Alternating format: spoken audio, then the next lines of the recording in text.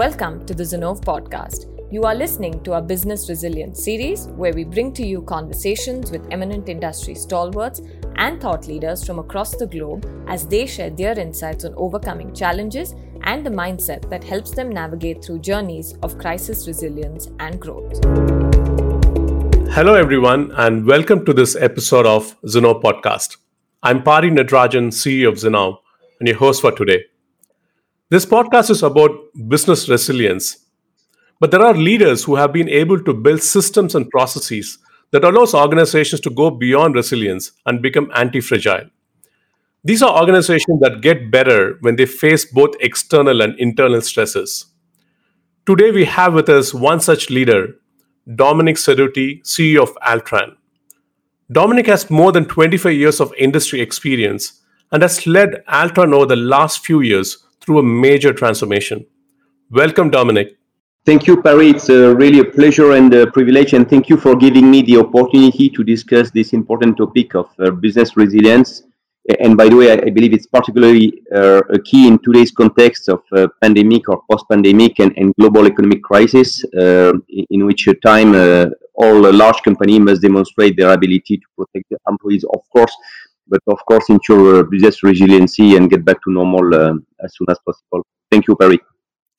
Let's dive into the questions, Dominic.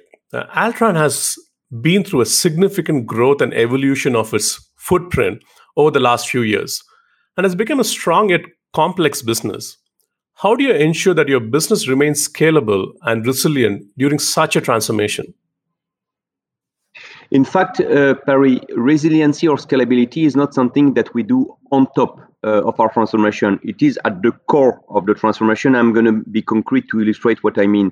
Over the last 5 years, the Altran team has undergone through a significant transformation. But what did we do?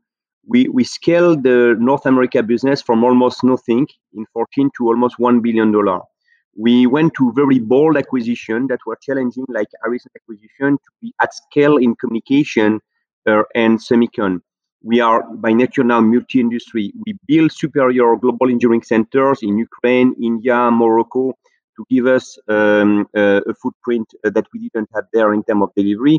And we've been working free synergetic service model, focusing on the early stage innovation of our clients.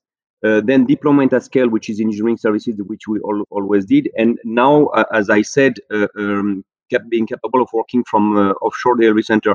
So this gives us a significant resiliency to any shock. And we always knew that we would have one day to confront with another shock. So we were running stress tests after the 2009 crisis. That was a very huge turbulence and so on. And it is what we have done on resiliency. Scalability. Just to illustrate, we took the number of employees from 19,000 at the end of 2014 to more than 50,000. And we more than doubled the revenue. We more than doubled the profit. So by nature, what we're doing is always with a view of industrialization to ensure scalability. So resiliency, scalability, it's at the core of our transformation all the time. And when you started the transformation, that was really during the economy was booming across industries. But with the current COVID crisis, it's truly a black swan event. And what are some of the key aspects that you had to do to ensure your business and service resilience as you went through this transformation? In fact, and I've been in touch with many CEO colleagues, including competitors during this crisis. So I think we all try to do the same. What we're doing at Altran appears to be rather successful. So the first obsession in the early stage of the crisis was people protection. We've been obsessed, regardless the business or the financial returns. We said we must take care of our people, and I'm not going to go into detail, but we spent several weeks, including in renting aircraft to repatriate our people where they needed to be, and so on. People protection. Then it was about resist, meaning the business was under significant pressure. So we took a breath and check where we had to go defend position and try to avoid a pure collapse, and we have been able to do that. We now in what we call the restart, which is we have, of course, inherited a huge bench, especially in auto and aero sectors, but not only, while other sectors like communication are booming. So we're trying to gradually get all of our people back to work, of course, discussing with clients and so on and so forth. But the last phase, back to your question, is, by the way, it's not about resiliency, because as you know, resiliency is the capacity that an object or a company has to come back to initial state after a stress. In fact, we're not trying to become resilient, we're trying to adapt, which is more than resiliency. What do I mean? We know that some industry where we operate will be changed for almost ever. Typically, it is the aero industry. Auto is also going to be reset in terms of the way they operate. So, in fact, we're now trying, and that will be a challenging but fascinating exercise for the upcoming 1 or 2 years. We're trying to be resilient and come back to normal where the industry will come back to normal. And we're trying to change the way we operate for industry that are being reset, like aero and auto. So what does it mean? It means that we have inherited an overcapacity that will stay forever, that we will take care through reskilling, readapting our engineers, because we don't want to lay off, and redeploying them in other industry. But we also see this crisis or post-crisis as an opportunity, where we see sectors that are booming, with acceleration of electrical vehicles, for instance, in auto. So we are shifting significant resources to those places. So protect, resist, restart. That was about resiliency.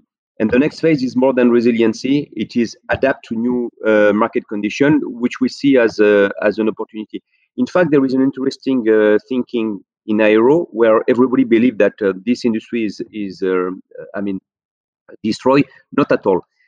We have inherited overcapacity, but if you now check and rebaseline the aero industry starting from now, it is still a growth industry.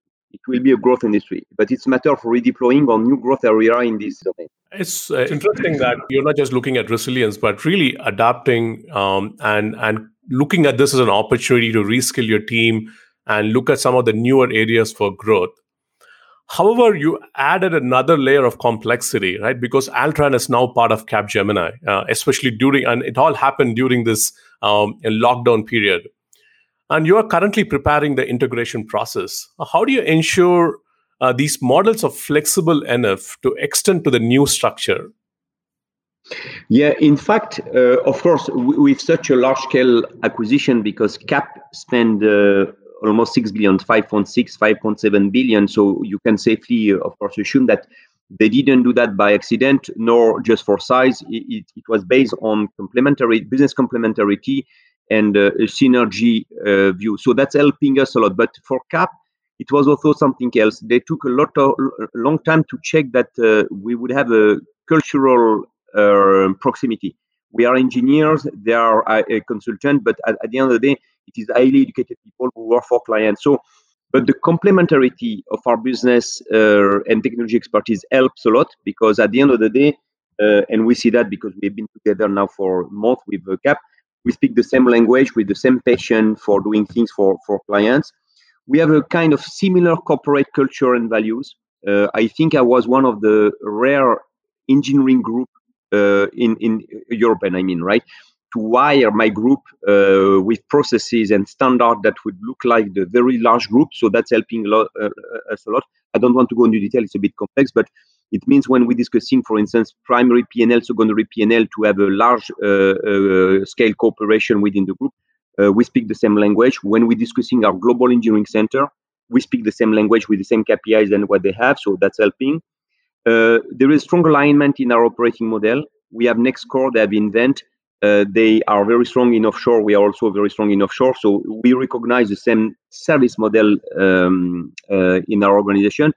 And we have the same obsessive view of aligning our models through industrial project to go to the next level. So that's helping a lot. So it's not always easy. We go with them and they go with us extremely well because of the complementarity I mentioned.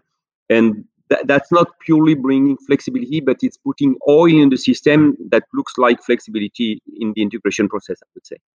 Great to know that there are organic synergies between the two companies. And all the best with the integration process, Dominic.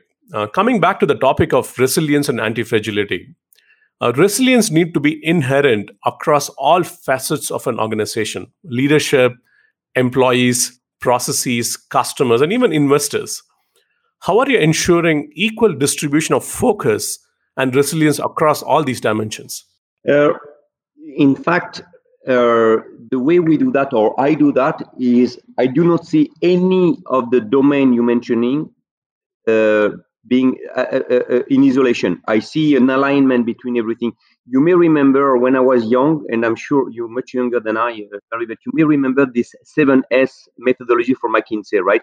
Which is kind of, it has been largely publicized, but still it remains really accurate. What does it say? It means that you need to start with a strategy.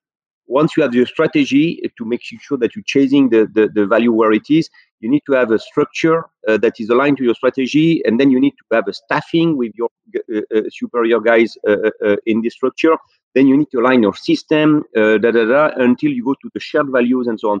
And so that's the 7S McKinsey. Now, whatever the methodology, that's what I've always done in my business life. I do not work any of those domains in isolation. For me, strategy, organization, acquiring superior skills, acquiring company, building my processes, working on my values, taking care of my people through the values, it's always aligned. So if I touch something in one of those domains, if I modify my strategy or have to modify my organization because suddenly I want to go in Asia or in the USA, we always, with my team, reiterating on the other domains, saying, what does it mean?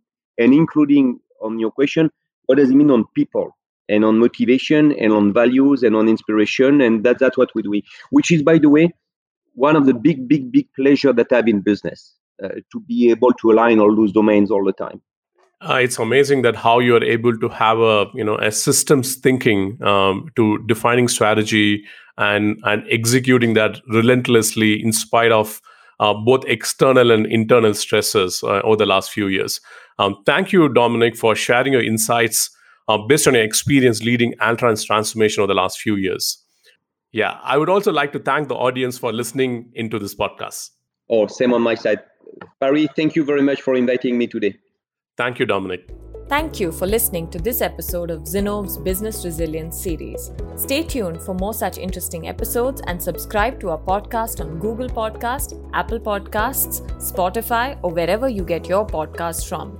To know more about Zinnove, and if you believe we can help with your problems, please visit our website www.zinnove.com or drop us a note at info@zinnove.com. Thank you again, and don't forget to tune in to our next episode.